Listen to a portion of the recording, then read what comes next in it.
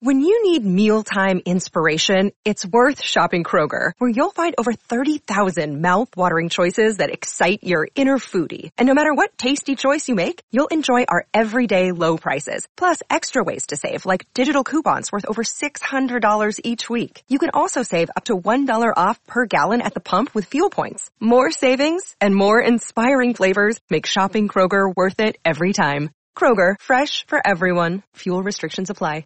Another day is here, and you're ready for it. What to wear? Check. Breakfast, lunch, and dinner? Check. Planning for what's next and how to save for it? That's where Bank of America can help. For your financial to-dos, Bank of America has experts ready to help get you closer to your goals.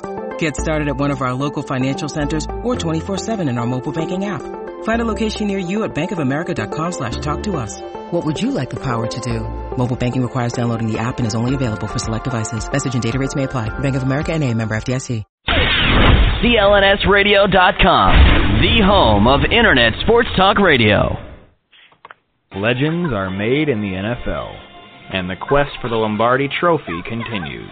Brady moving and looking and has time and then throws, and that is caught for a touchdown.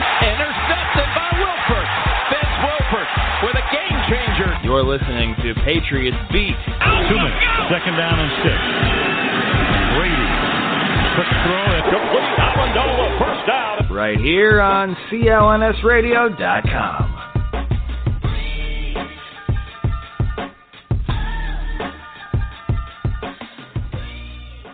What's going on, Patriots fans? Welcome to CLNS Radio's Patriots Beat. Call in number 347-215-7771. My name is Jeff Kane, at Boston Fat Guy on Twitter. You can follow me there. Of course, you can follow the show at Patriots Beat. And, of course, follow CLNS Radio at CLNS Radio. And, of course, CLNSradio.com. We have a full show for you today. Full show for you today. Christian Arcand from ESPN Boston will be joining us shortly, along with play-by-play announcer for the New England Patriots in Bob Socci. Before we get into that, we have a lot of things to talk about because Vince Wilfork has re-signed. They've lost LeGarrette Blount, and it's just been one of those just crazy weeks. 2 weeks ago, we thought that Vince Wilfork was done, and he was gone. He ripped his nameplate off the side of his locker, and next thing you know, 2 weeks later, he signs a 3-year pack worth $22.5 million.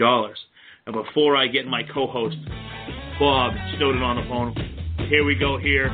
It's a special time. Good old Bob. Yesterday was his birthday. And, of course, tomorrow is my birthday. So it is a birthday show here on CLNS Radio's Patriots Beat. And we're very, very excited. So, Bob, this one here goes out to you.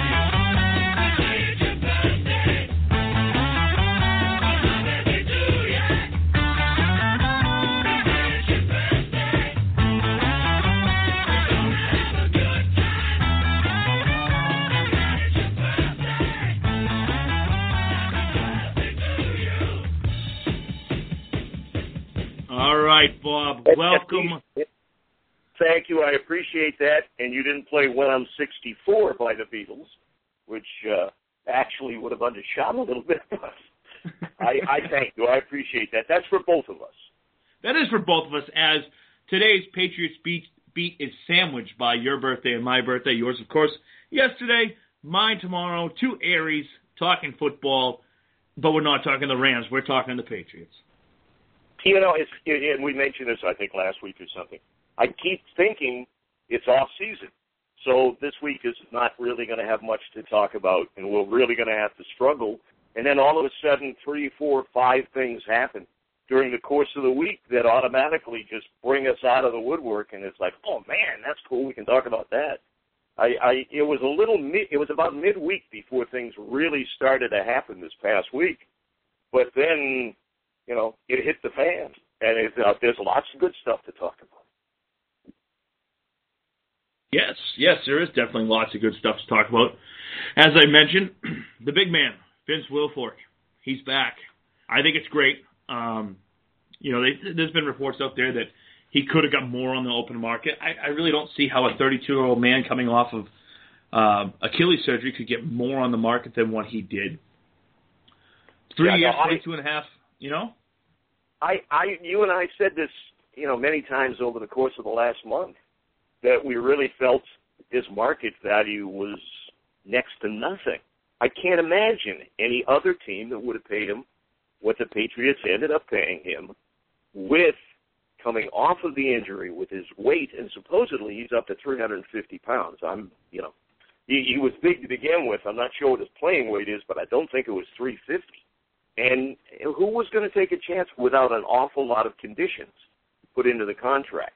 Now, he's got a lot of conditions built into this contract from what I understand, and, it grows as he is on the roster for a game day, and we talked a little bit about that new scenario the Patriots are using and how many games he plays and all of that. So there are some trigger factors, but his guarantee money was still enough that I don't think anyone would have matched even the guarantee money. Oh, I agree with you there. I don't think they would have matched the guarantee money, and it's great because, as I said, I think it was a couple of shows ago when Julian Edelman resigned, that he was more valuable to the Patriots than he was to any other team because of what he brings to the Patriots, his unique skill set. And I think Vince Wilfork is the same thing. I mean, he came out of Miami as a true nose tackle, and over the years they've moved him a little bit all around the place. They've used him at defensive tackle, they used him at nose tackle, they've had him out playing defensive end in the 4-3. So it's very exciting to see him coming back. I hope he's 85% of the player that he was, because if he was, the Patriots are still getting a very good player. It remains to be seen what's going to happen, with the injury, whether he will come back and be as good as he can. Although his second and third year of that contract, they're very much voidable. So the Patriots have pretty much kept themselves in a situation where it's not a lot of risk. Yeah, they have options, but they don't have to pick up the options. And, I just don't see Wilfork going anywhere else for the rest of his career. I really don't. If he plays this year and has problems because of the injuries, he's done.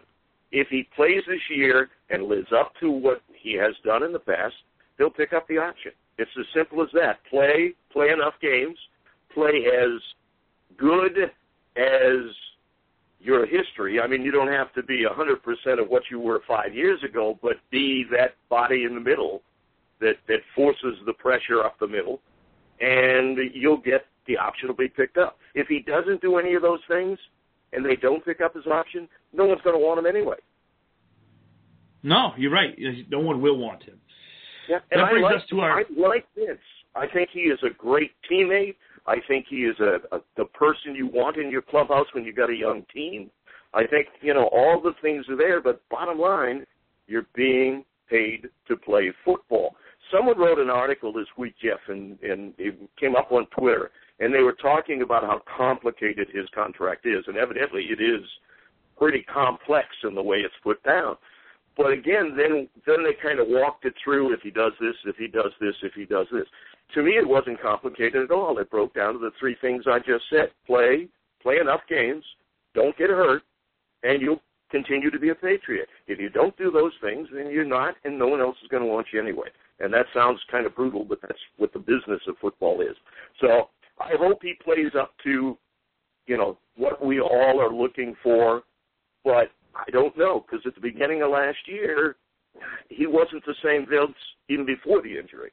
And I don't want to spend a lot of time on the show on Vince because I do like him, and I'm hoping all the positives occur. And he will be the person that can stop that running game that you're going to talk about. I'm certain on and on and on in infinity. But besides that, we'll go on to other things. What did you think? Speaking of the running game, one of the things I was going to bring up real quickly, with the signings the other teams in the AFC East are doing, are they catching up to the Patriots, do you think? I mean, you've got Marino signing in Miami, which gives them the running game. They've also had some other pretty good signings. You've got Vic now in New York, and he's got a wide receiver he can throw the ball to in Decker. So are those teams, do you think they're catching up or have caught up to the Patriots? No, not even close. And it means nothing, no disrespect to either the Miami Dolphins or the New York Jets. First of all, I'm not sold on Michael Vick as a quarterback. He came back and had one solid year with Philadelphia. He's the type of guy who cannot stay on the field. He lost his job last year to Nick Foles. The only reason he got on the field back in 2011 was because of Kevin Kolb getting hurt, and it was the only year he actually decided to try to be an actual quarterback instead of a running quarterback. If he sat back and threw the ball, I would think there was something good there. I don't feel that Eric Decker, he's a big 6'2", 210-pound wide receiver, but he's the biggest pansy I've ever seen at that size. He does not. If you go back and look at the tape of him against in the Super Bowl and a lot of other things, he's not a very strong wide receiver. He does get open. He does play well, but he's got Michael Vick or the other rookie quarterback there. I can't think of his name right now. Geno Smith throwing the ball to him. Neither one of those guys scare me. As far as Miami goes, now Knowshon Moreno last year had a very nice season with the Denver Broncos. He was a factor in their running game and an even bigger factor in their passing game. He's a good running back. I don't think he's ever lived up to his first round draft status. Would I have liked the Patriots to sign him? Yeah, I had said that I wanted the Patriots to sign him, but of course he went to the Miami Dolphins, and he had a good season last year.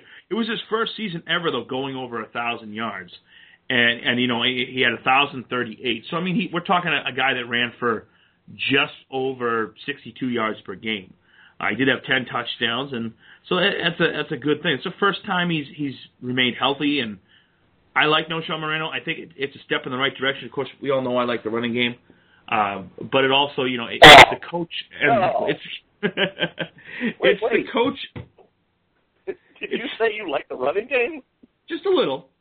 I have a man crush on them. I have a man crush on the running game. Bulletin. Breaking news. Jeff likes the running game. On Moreno, though, one of the reasons I really kind of thought the Pats would go after him, and he didn't go for big bucks. I don't have his contract in front of me, but it was like $1 million or $2 million a year or something, and it was not one of those huge contracts that the Pats couldn't have found a way to get.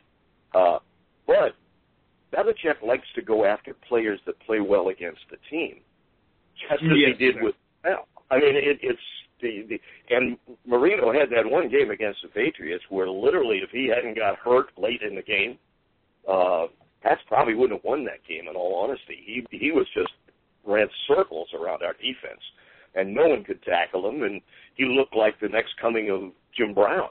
So Belichick, if you look through history, he kind of looks at players that play well against you or him and likes to go after that players. He did it with Welker. He's done it through history and signed people to the team that he was impressed with when they played the Patriots. It didn't matter what their overall statistics were. So based on that, I kind of thought he'd go after Moreno. But then again, I thought they'd keep blowing, and it didn't happen. Loved to, go into Pittsburgh and didn't go for huge dollars. So, exactly. Obviously the Pats really don't worry about their running game right now.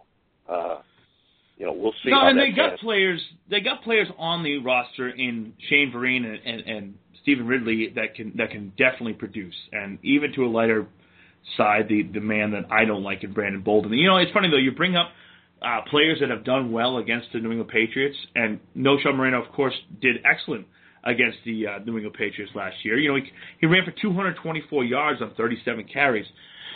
So that skews his overall numbers. I mean, he almost ran for a quarter of his yards in the season against the Patriots. That was the only game all season long that he went over 100 yards.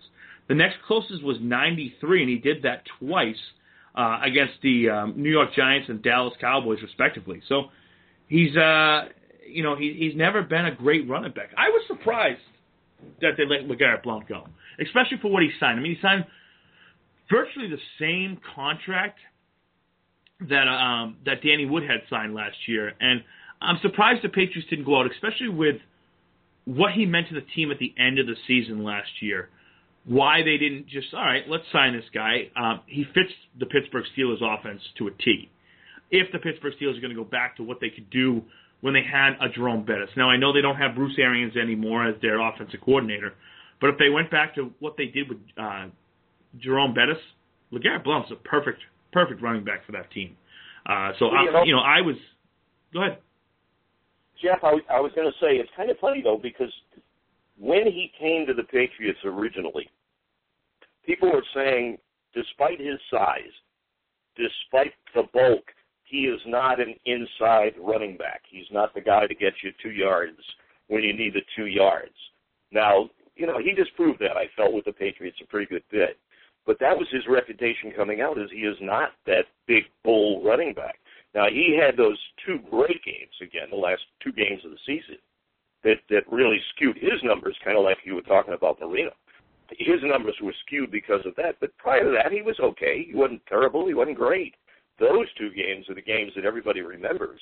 I mean, he had, 196 yards, I think it was, in the Buffalo game, if I remember right, and then turned around and did the same thing, less yardage, but still as dominating in the first round of the playoffs. So those 2 games kind of jump out at everybody. But they, again, were against teams that had extremely weak running offenses, or running defenses, rather. So it's hard to tell how impactful he would be over the course of the whole year. But like you, I wanted him. I thought he was the perfect complement to the running team they have. And, again, obviously, with Bill Belichick, he's got a plan. You don't know it, I don't know it. He's got a plan. And whether it's drafting someone, because running backs don't usually go real high, you can usually get them cheap in the draft.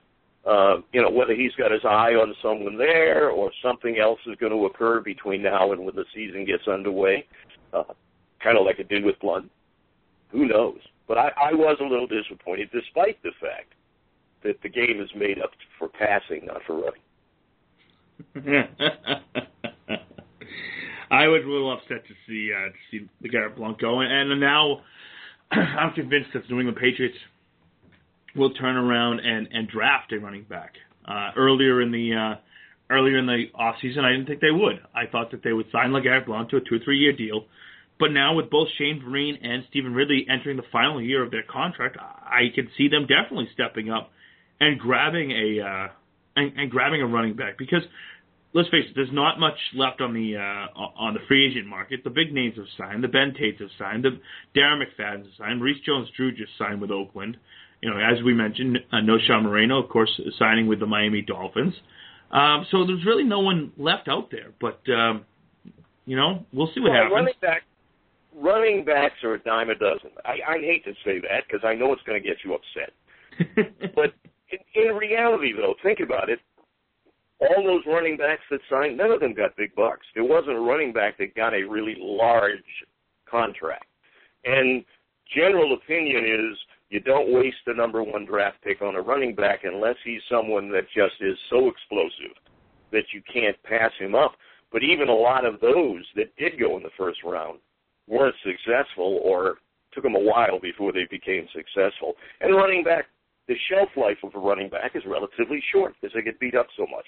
So, in the draft, I have not studied the running backs in the draft. You probably have much more than me. But I'm certain there's probably some pretty good running backs out there that will be available. No one's mentioning Devlin either. And is he not still on the Pats roster, or is he gone? Because he was the fullback, if you remember. The blocking he's still on the Patriots roster. So, yep, no one even mentions his name when they talk about running back, and technically he's a running back. I realize he didn't run the ball much. But anyway, I think they'll be fine with, like you said, the group they have drafting someone, because like you, I don't see anyone in free agency that really excites me, and some of the names you mentioned I wouldn't have wanted in the first place.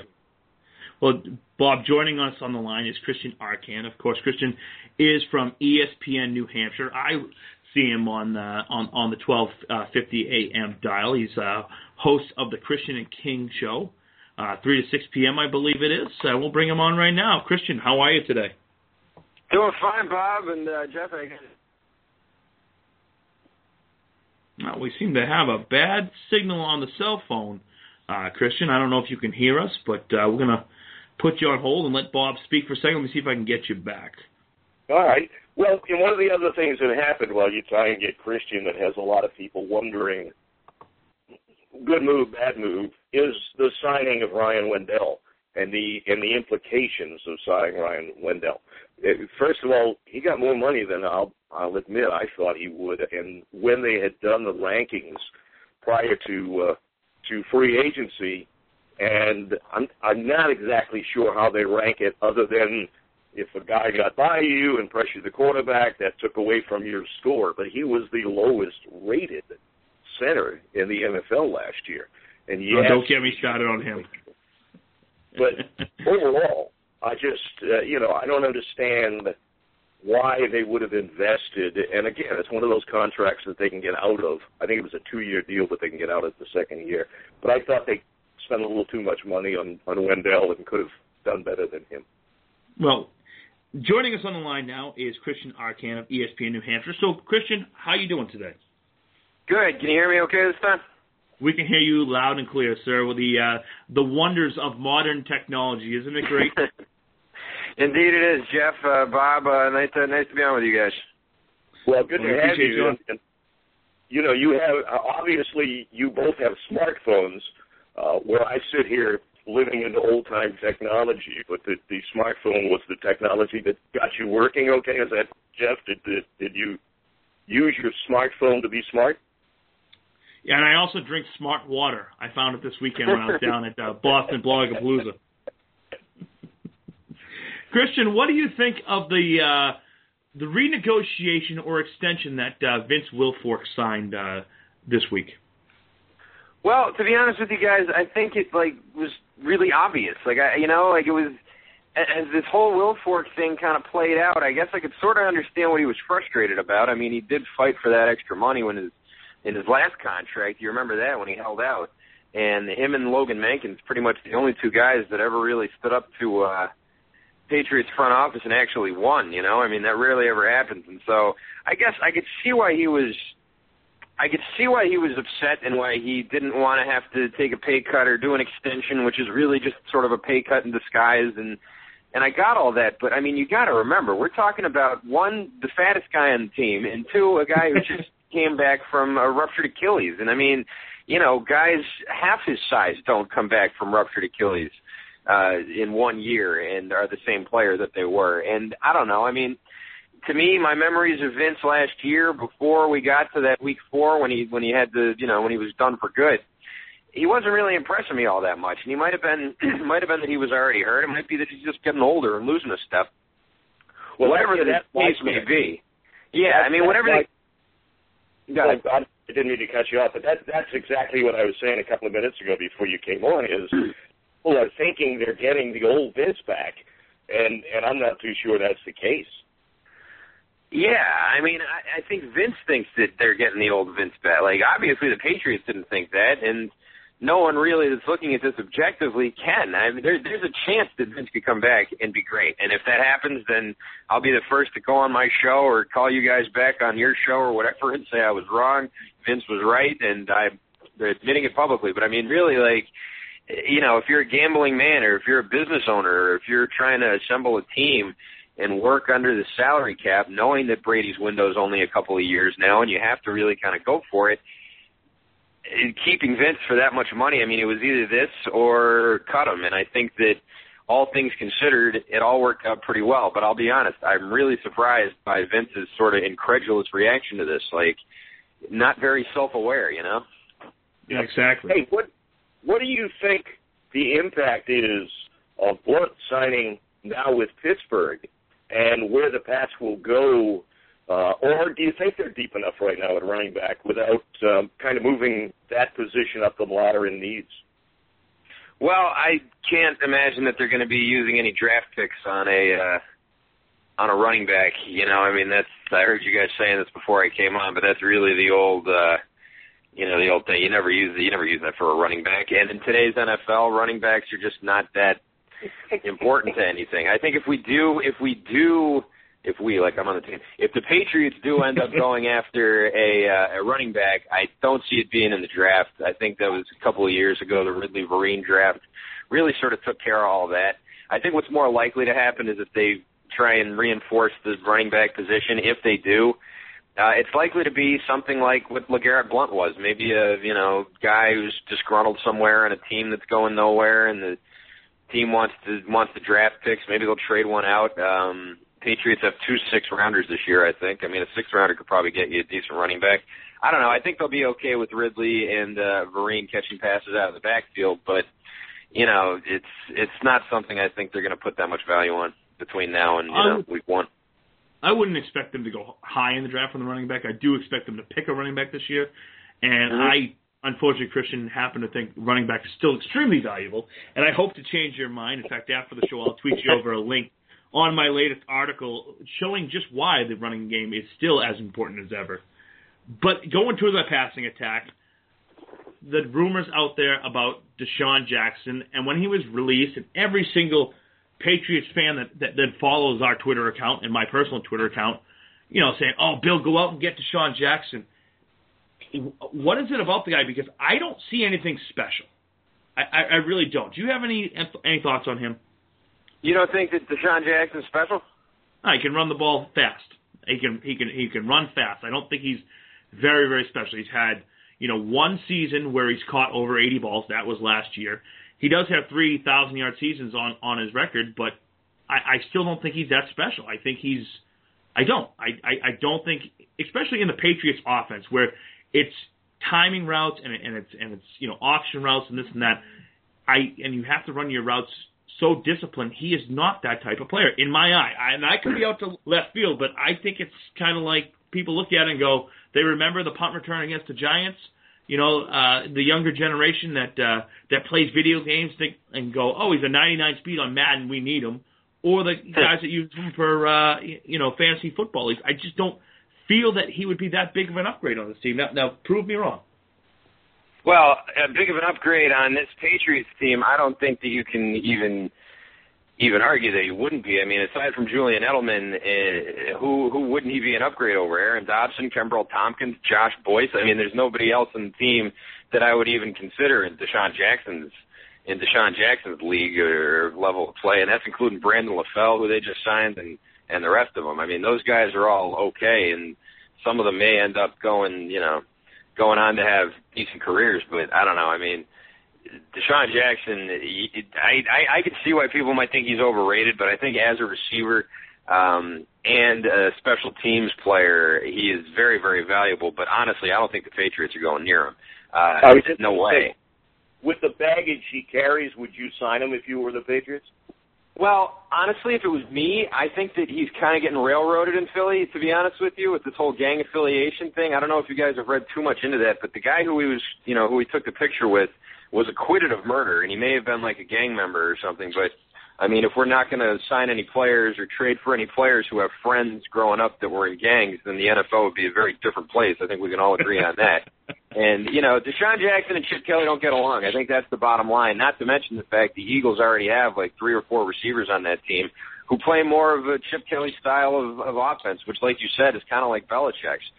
Guys like Riley Cooper and Macklin and Jason Avant and all of them, they get to their spot. They run disciplined routes, and, they're not big-time deep threats like Jackson is. But I don't know. I feel like Jackson's the kind of guy who will probably get signed by some team like Oakland, which would be great for his gang ties, of course, if he has them. But, it's something like that. I feel like that's probably where he's going to end up. Some team's going to kind of, like you said just now, be all in love with his 99 speed rating on Madden and go for him. I do think he is a very, very good receiver.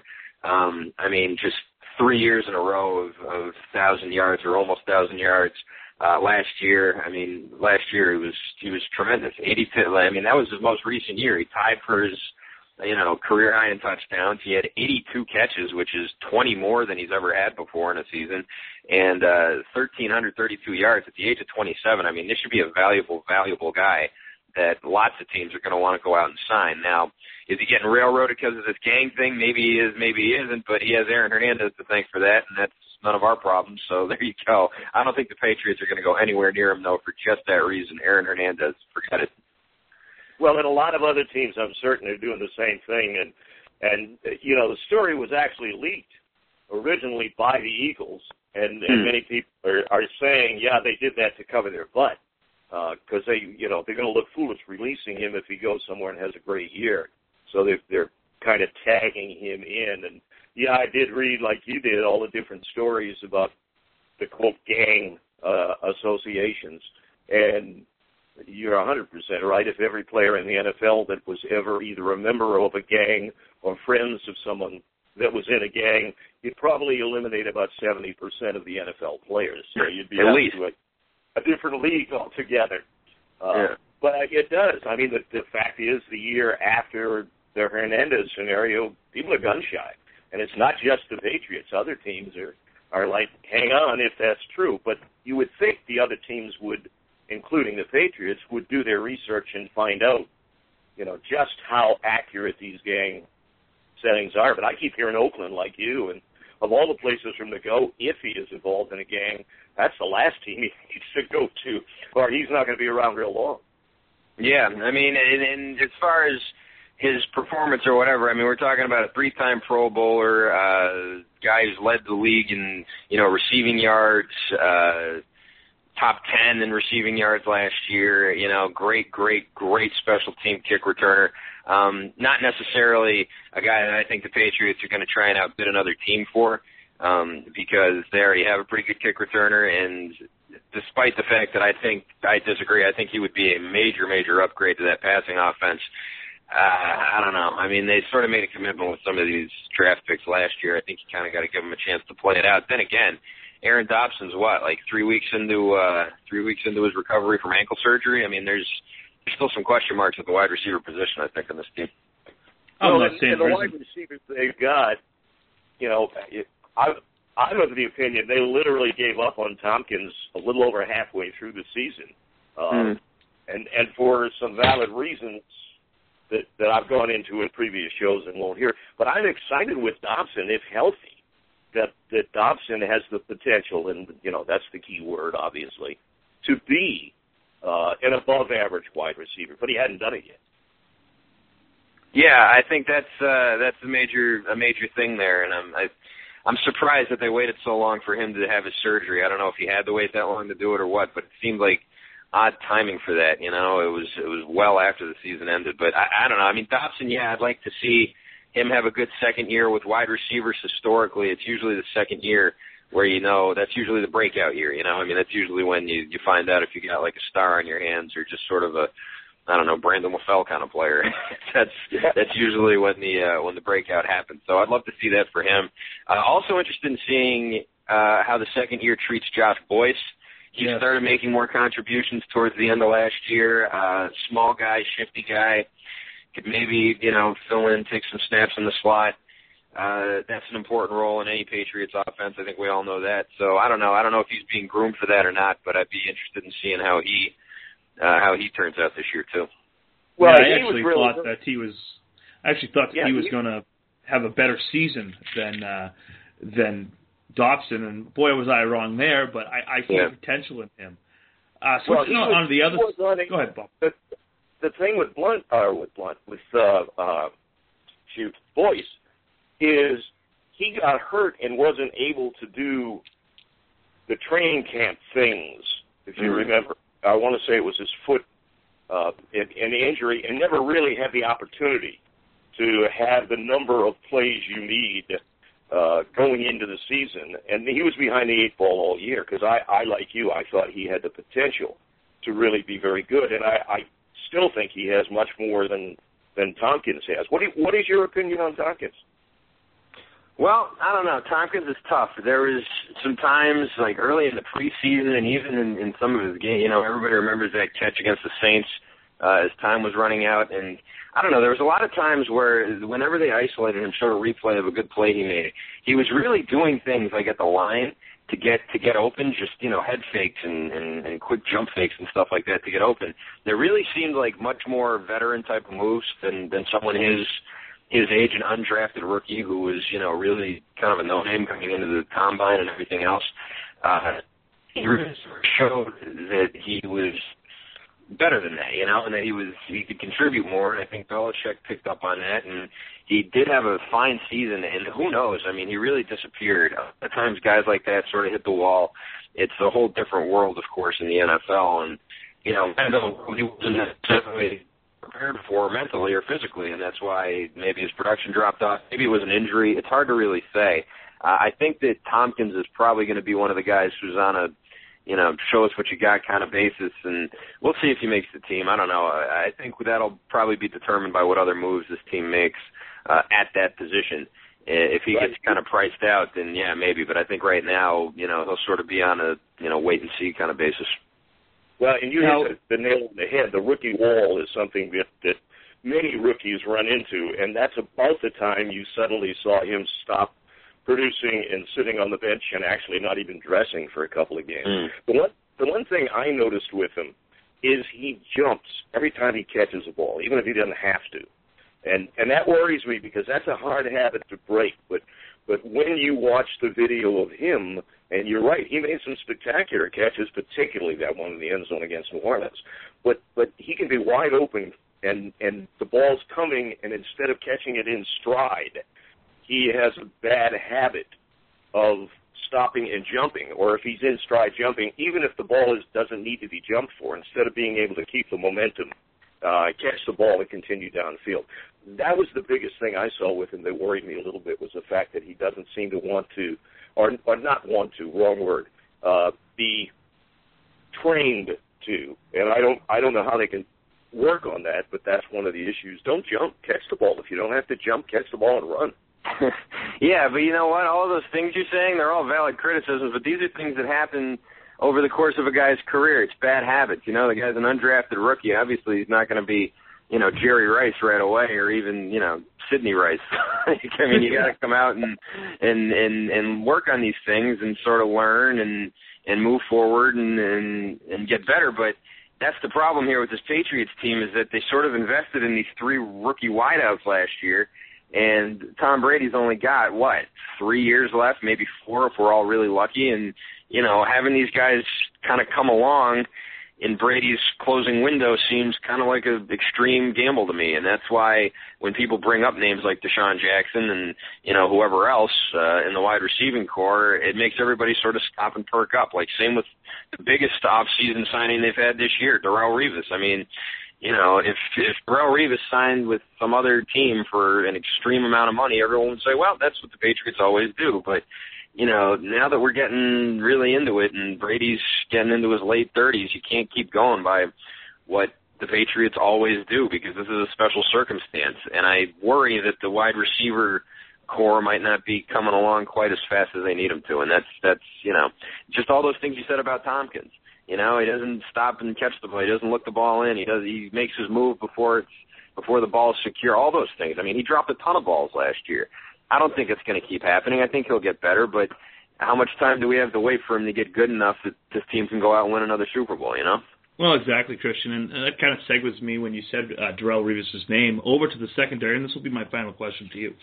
Okay. Deron Harmon, second-year safety out of Rutgers.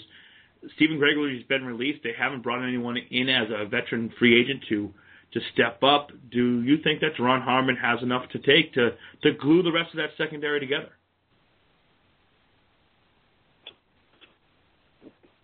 Love to say yes, definitively he could. I honestly don't know. I didn't see enough of him last year to know if he could really come out and have a great.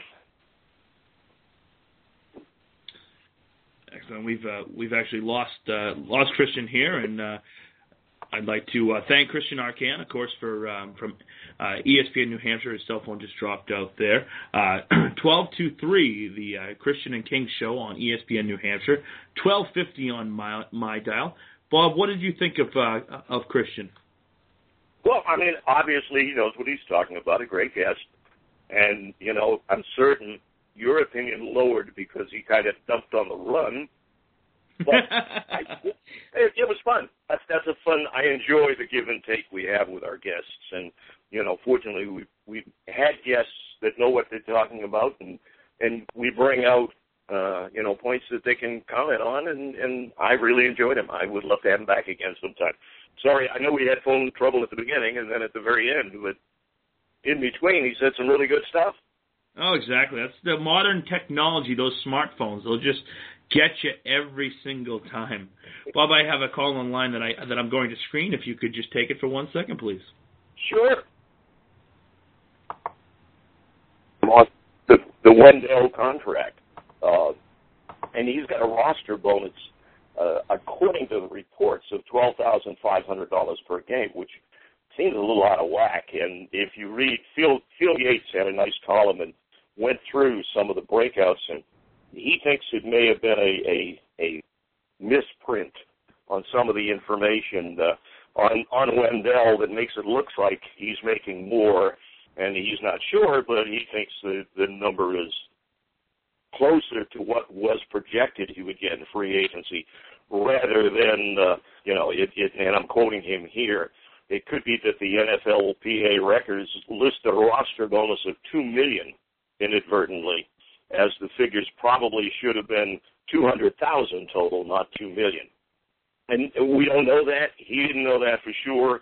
But if so, then Wendell's contract would have a maximum value of $4.55 million over 2 years. And as he stated, that's much closer to what the anticipated figure would have been in free agency, rather than the number that's quoted. And if the number that is originally published, and that is not the contract that has gone before the NFL, and that was another point he made, is the contract that we're hearing about to this point with Wendell is not the NFL, it's the NFL Players Association records, and those are not the final records. So it's possible he may not have cost as much as it looks originally. You've all heard my opinion before. I just am not a Wendell fan. I'm sorry. Me neither. The guy has really not proven to me he's a center you want protecting Tom Brady towards the latter stages of his career, because that's where the pressure bothers Brady the most, is coming up the middle. Yeah, the way I looked at it, Bob, is, a guy like Ryan Wendell, he's a backup center / guard. He's a good second center. He's a good, third guard. That's all I see him as. He is beaten unbelievably amount of times, him and Dan Connolly, on defensive stunts, play actions, and they're running defensive stunts, and they're sacking Tom Brady. That shouldn't be happening. I have not that I don't have any respect for Ryan Wendell, because I do. He's an undersized center. He's an effort player. He's done a fine job. But the question becomes, we've seen this happen now, okay? The Patriots gone out. They've spent the money on Del Rodriguez. They've spent the money on Brandon Browner.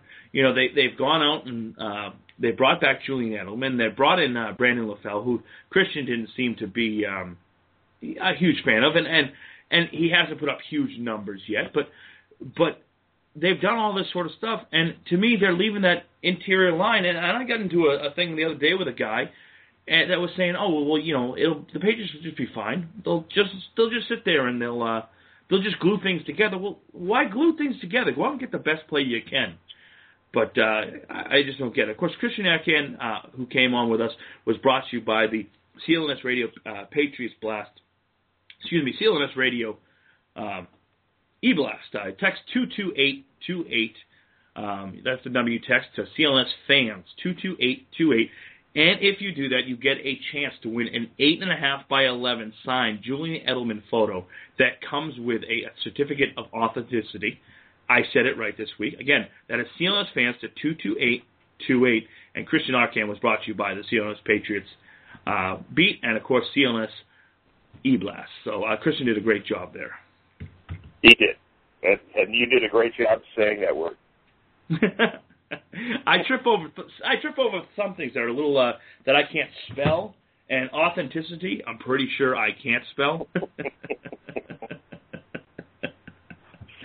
Well, and I want to make sure I give credit where it's due, because I mentioned Phil Yates, but I didn't mention, for those of you who don't know who Phil Yates is, he's an ESPN insider, and if you follow him on Twitter, he puts out some really good notes on things that have happened in games or the inside information. So I do want to give credit where credit is due on that breakout of the contract for Wendell. And it'll just be interesting to see what the final contract begins. Let me ask you a question, Jeff. As you look at this year's team, and I know I'm not going to ask you where you think they should go, because you made it clear that you're, the lines are where you want to be, offensive and defensive line.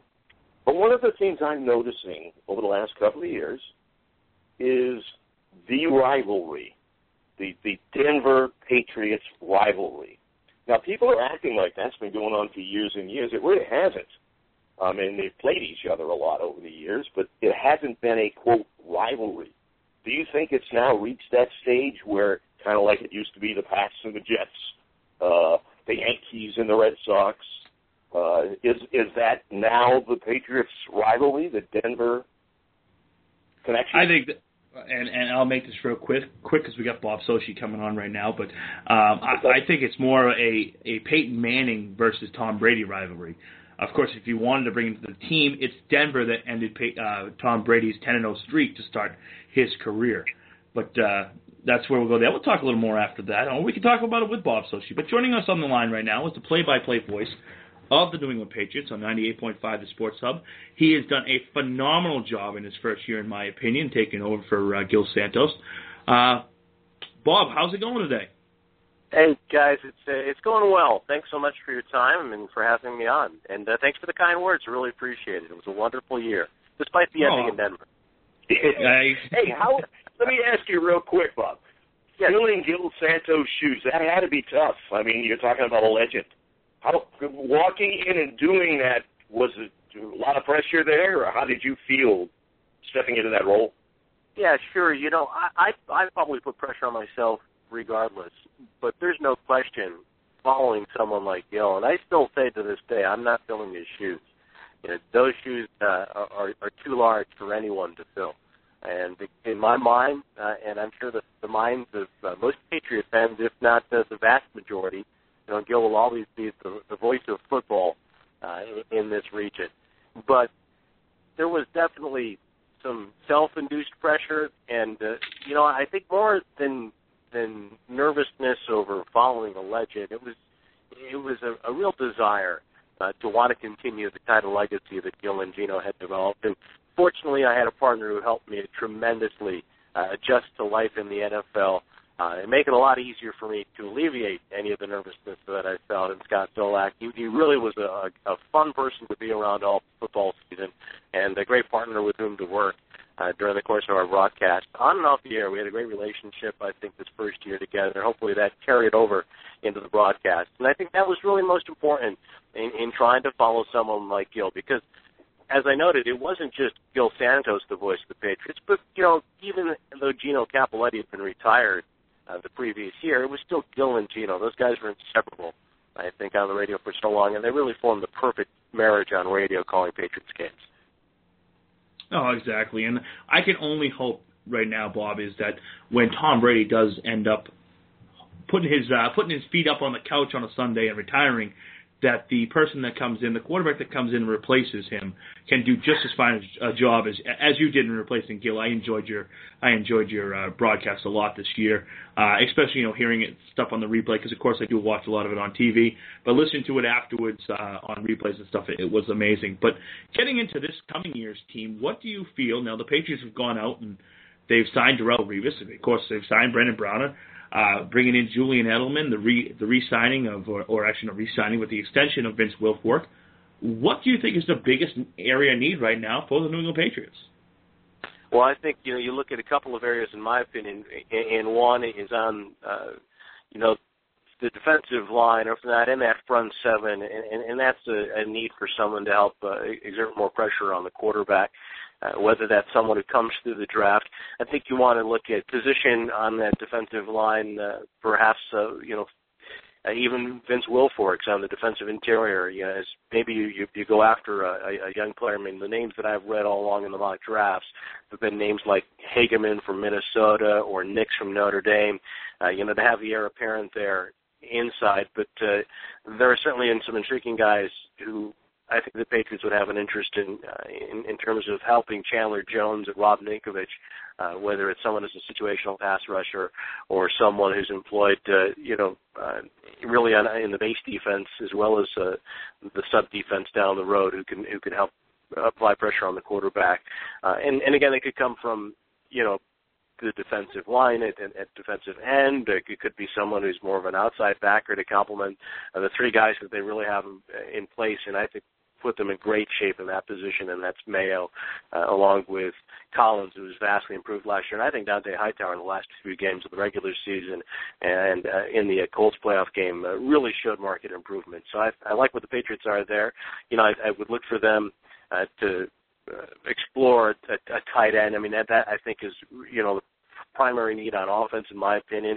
It's to find a pass-catching tight end, someone who is either a complement to Rob Gronkowski or can be and I don't want to say a fill-in for Gronk because, that's really an impossible standard to live up to. But if Gronk isn't able to come back at season's outset or down the road, if Gronk isn't along for the Patriots based on his health concerns, I would think you would want to look at tight end in the draft. And, again, defensive lineman, tight end, those are certainly positions that have been identified by a lot of different people who projected what the Patriots are going to do in the draft. But as we all know, the Patriots are liable to surprise all of us because it's very difficult, if not impossible, to predict what they're going to do. But I look at those areas as concerns.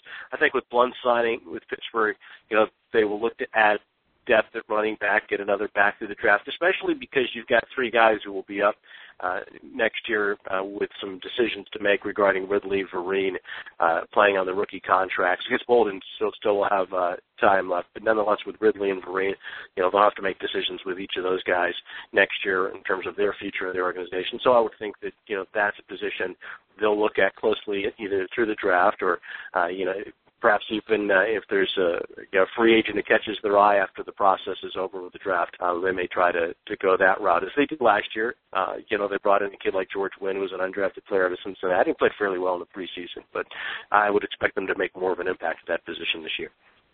What do you think about, and I'm reading and hearing more and more that the Pats are scouting him closely, CJ, and I'm going to try and pronounce his last name, Fedorowicz, I think I got it close here, from Iowa. Yeah. What do you think of him? I'll be honest, I haven't watched a lot of tape on a lot of these prospects. Fedorovich, I think is how it's pronounced, the tight end from Iowa. He certainly comes from a program coached by Kurt Ferentz that Bill Belichick is very familiar with. Ferentz, of course, had worked with Belichick in Cleveland, and they remain close. And Iowa has done a really good job of I think, preparing players for the National Football League. And you look at some of the guys that have been around the league for a long time from that school, and they're very fundamentally sound. And Fedorovich is a guy who I think, based on what I have read, might not be as gifted in some areas as, say, like a Jason Marl from Texas Tech or Safarian Jenkins from Washington. But he's a very solid guy who might be more of a second or a third round pick as opposed to a first round pick. But I think that's a guy who's definitely on their radar based on everything that I've read and looked into. We were talking about the Patriots as a whole, what they'll do, and I think I should also note offensive line because I really do believe they have to shore up the offensive line. They've got Wendell back in the fold, but you still have some concerns with this team, I think, depth, and also looking to the future. You've got a guy like Sebastian Vollmer, who's had a lot of injury problems.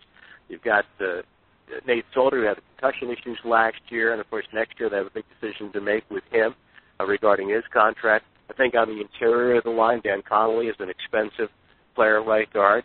Wendell is signed for 2 years, max value of $8+ million reportedly.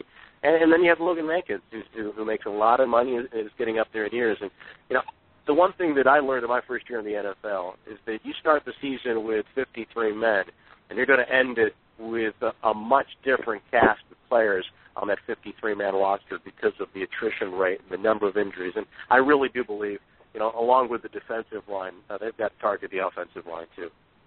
I couldn't agree with you more. You hit what was probably the worst year in the history of the Patriots for attrition. You're going to have attrition, you're right, but normally you're not going to lose the quality of players the Patriots lost during the course of the season. I mean, these were their leaders, and attrition you certainly don't expect. First of all, I think everybody was thinking Gronk was going to come back at the beginning of the year. That didn't happen. And then you look at Mayo, Wilfork, the injuries just piled up. And the fact that they were able to finish with the record they did is just amazing, considering the quality of players they lost, not just the injuries, but who they were to. I couldn't agree more. I think you're right. It's not only quantity, but it's quality. And you look at the defense, there was a stretch where I think 6 defensive starters were out. And as we know, for much of the season, the spine of that defense, from your 2 defensive tackles to the middle of your linebacking core, the guy that really organizes your defense in Gerard Mayo, all absent from action on that side of the ball. You had to leave, played through injury problems, and, of course, also sat out a brief period of time for the Pats. You had Gregory, who was starting safety, who was out for a short period of time with a thumb injury. You had any number of other guys who were banged up. Brandon Spikes played through a lot of pain in his knee before he was eventually placed on IR. And then on the offensive side of the ball, you look at the situation at tight end and Gronk, and Sebastian Vollmer goes down. There's a period late in the year in Baltimore when they've got to go without Nate Solder. And running back Ridley missed a game early in the season because of a knee issue. So it's not only the guys that ended up on injured reserve, but it's also those guys that were banged up and far from full effectiveness at one point or another during the course of the season. And I think it's what speaks to how successful last year was overall when you look at the coaching job from Bill Belichick and his staff. The challenges offensively with the young receivers, but also, as we've noted, the injury issues. And the challenges defensively to go from really what was a very strong unit, maybe the best for the Patriots in considerable time, at least in the last 4 or 5 years, I think, the way that defense played the first 3+ games of the season. And then, you're bringing on guys through free agency like Joe Milano, undrafted, or a kid like Chris Jones who's been cut from 2 other teams in preseason, and those guys are eventually forced to make an impact in some way, and they did, and that speaks again to how successful the Patriots coached the players last year, but also how the players really rose to the occasion when needed. Well, Bob, you brought up the offensive line, and it's one of the things that I think is probably the most important thing on a team. In each of the losses the Patriots have suffered in the playoffs since Super Bowl 42, it's the interior of the offensive line, in my opinion, watching a lot of game film, and that has let the team down as much as it can. We saw it last year on a key 4th and 2 play where Logan Mankins got absolutely eaten up by Knighton out of Denver. We've seen the NASCAR package in both Super Bowl 46 and Super Bowl 42 absolutely kill the Patriots. Now, with Dante Scarnecchia retiring, when are the Patriots actually going to put an onus on actually getting a big-bodied center or a big-body right guard in there to help with these issues? Well, you raised some really interesting points, and I think it's definitely a more than valid observation about the interior of the line failing them in key instances. And I go back even earlier in the year, the loss at Cincinnati, the tone setter there. Mm-hmm. Again, you're talking about a very good defensive unit in the Bengals and a guy like Geno Atkins, but there was interior pressure in that game, and also the Miami Dolphins win at home in Foxborough. A guy like Jared Odrick gets to the quarterback a couple of times. And I think that, Ryan Wendell certainly didn't play as well in 2013 as he did in 2012, and so that was a position that I know a number of observers thought the Patriots might address differently this offseason. There were some players moving at the center position, but they went with Ryan. He's a very smart guy. He certainly knows the system very well. I think you go back to the work of Dante Scarnecchia and the body of work over 30 years, and he retires as one of the legendary coaches in his profession among his peers. I know somebody who's been a long-time NFL executive and helped put together a Super Bowl champion told me recently that he's one of the greatest offensive line coaches who ever coached in the NFL. So it's kind of interesting now to see what they do, not only from a personnel standpoint, but how much the scheme changes, if at all, with Dave DiGiulielmo coming in. He's a guy that certainly has established himself in the NFL, but we know what Dante Scarnecchia did for so long, and it's a tough act to follow, that's for sure. But, it will be interesting to see what they do. As mentioned, if they go through the draft and get some offensive linemen, there's some thought, too, that they can move Marcus Cannon into guard. That's certainly a big body on the interior. But we'll find out, I guess, in a month or so what route they take. Jeff, real quick question, and it's a lot actually for Jeff. Jeff is convinced the running game is the most key to winning. He's written this great article that if you run the ball 30 times, the odds of winning the game are higher. Do you think the running game is unvalued or undervalued in football right now? I think it's easy to say it's a quarterback's league and you got to pass to win, and that seems to be the prevailing thought. And sometimes rushing statistics are a bit misleading. Often the high number of carries associated with victory is because you have the lead and you're working the clock as much as anything late in the game, and so those carries pile up. But I do believe that it's an important indicator for a variety of reasons, and I do think you have to be able to run the ball and be physical. And I think what we saw from the Patriots last year, late in the year, was a team with kind of a contagious, infectious physicality, really that was fueled by the running game on offense, I really believe. And I think, you get in the cold weather games, playoff games, conditions that are far less ideal than you experience in September and October, and I think it's imperative. I look at, for example, last year's game with Denver in the AFC Championship, and I know a lot of people say, well, the Broncos stopped the run dead in its tracks. But I really believe that the Patriots never got into an opportunity where they could truly establish the running game, and that was a huge difference in my mind. The first two possessions, they're sitting at 2nd and 5 and 2nd and 4, and they don't pick up a first down. And to me, maybe early in that game, if they get a couple of first downs but sustain a drive, then they can get into a rhythm, and all of a sudden you're able to establish something to the running game. But it's very hard to do when you go 3 and out and you run the ball once on each of those series, and then with the limited number of possessions as it turned out, because the defense after the first quarter really couldn't stop the Broncos, well, then you really had to abandon the running game, because then you start chasing points, you get down by a couple of scores. And I do think that the Broncos, to their credit, did a great job in the limited opportunities stopping LeGarrette Blount.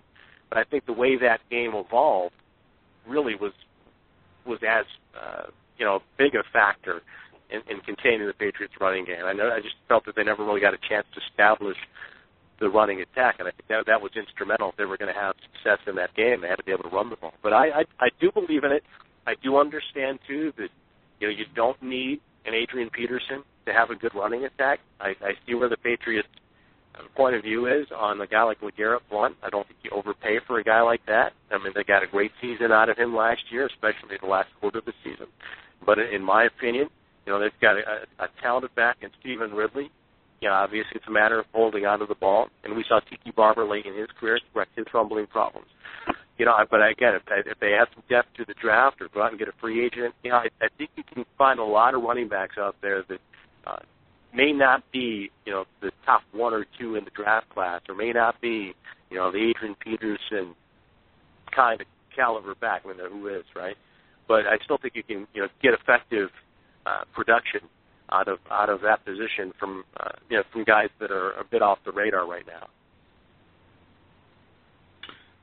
Well, Bob, thank you very much for joining us here on Patriots Beat. Of course, we love hearing you on the radio calling our favorite team in the New England Patriots, and we hope to have you back again sometime shortly. Hey, guys, thanks so much for your time, and, I really appreciate and value your opinions as well. You guys have followed this time, so, whatever I may say, I say it with a grain of salt, even as I say it, the way it should be received, because it's just one man's opinion, and, it's always evolving, it's always changing, but I do really appreciate, the insights that so many people like yourselves bring to the Patriots, because you guys know the game and you know the organization, and do appreciate, your allegiance to the team and our broadcast as well. So thanks so much. Thank you, Bob. All right, guys, my pleasure. That was Bob Socci, of course, play-by-play voice of the New England Patriots. And Bob Socci today was brought to you by the CLNS Radio Celtics Beat. You definitely got to check these guys out. They are an excellent, excellent podcast. They've had some great guests. Yesterday's guest with Larry and, of course, good friend Ty Ray with Chris Mannix was excellent. Of course, a couple weeks ago they had Brett Auerbach's daughter, Larry. I'm thinking Larry Bird. But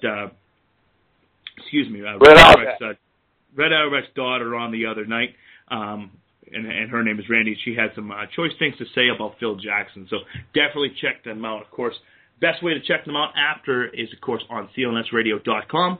You can also find us on iTunes by searching CLNS Radio, and then, of course, on the Stitcher app, check out CLNS Radio, and you can look at Patriots Beat, Celtics Beat, all the great shows we have on there. And remember to give us a rating, give us a like on Facebook, because that is how this station grows. It's a wonderful thing. Bob, I'll let you have the final word today. Well, first of all, I want to thank our guest. Couldn't have had two better back-to-back guests that give you the insider knowledge from their viewpoint. A very modest Bob, by the way. He was very humbled at the end, and I'm thinking, hang on, guy, you probably know much more than we will ever know since you're really inside. But I enjoyed the show. It's another great Sunday, and I'm certain next Sunday we'll be struggling for topics until about Wednesday, and then something will hit the fan, and the draft is right around the corner. So I'm looking forward to this year's Patriots team. No, exactly. I'd like to just give a final shout-out. We are in overtime right now, so people that are listening to us after the show has aired, which, of course, airs every Sunday at 1 p.m. with myself, Jeff Kane, at Boston Fat Guy, and Bob Snowden, at Snowden Bob. So you're all catching us right now on the replay. Of course, you can, as I said, get us on iTunes. That's the way to go. That's how I do it. I put it on the iPhone. We go from there. I'd like to give a big shout-out to the boys down at Boston Sports Blogapalooza, which is something that I did yesterday. Great event that put on by some great people at the Harp Restaurant.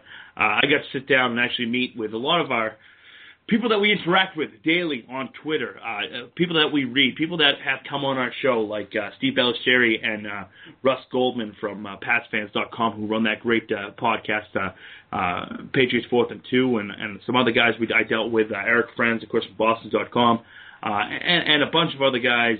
There's just too many to list, but getting a name with a face, talking Patriots, talking Red Sox, talking Bruins, talking Celtics, talking anything, and it was just a great thing. So, big things coming here on CLNSradio.com. Follow us at CLNS Radio, at Patriots Beat, at Boston Fat Guy for myself, and if you really want to get some knowledge, follow at Snowden Bob, because Bob, you write a heck of a lot better than I ever thought of writing. You got some great columns up there. I appreciate that. Thank you, partner. All right. Well, until next week. Have a great birthday tomorrow. You have a great birthday yesterday, sir. So until next week, this is Jeff Kane for Bob Snowden on Patriots Beat. We'll catch you on the flip side next Sunday, 1 p.m. Have a great week, everyone.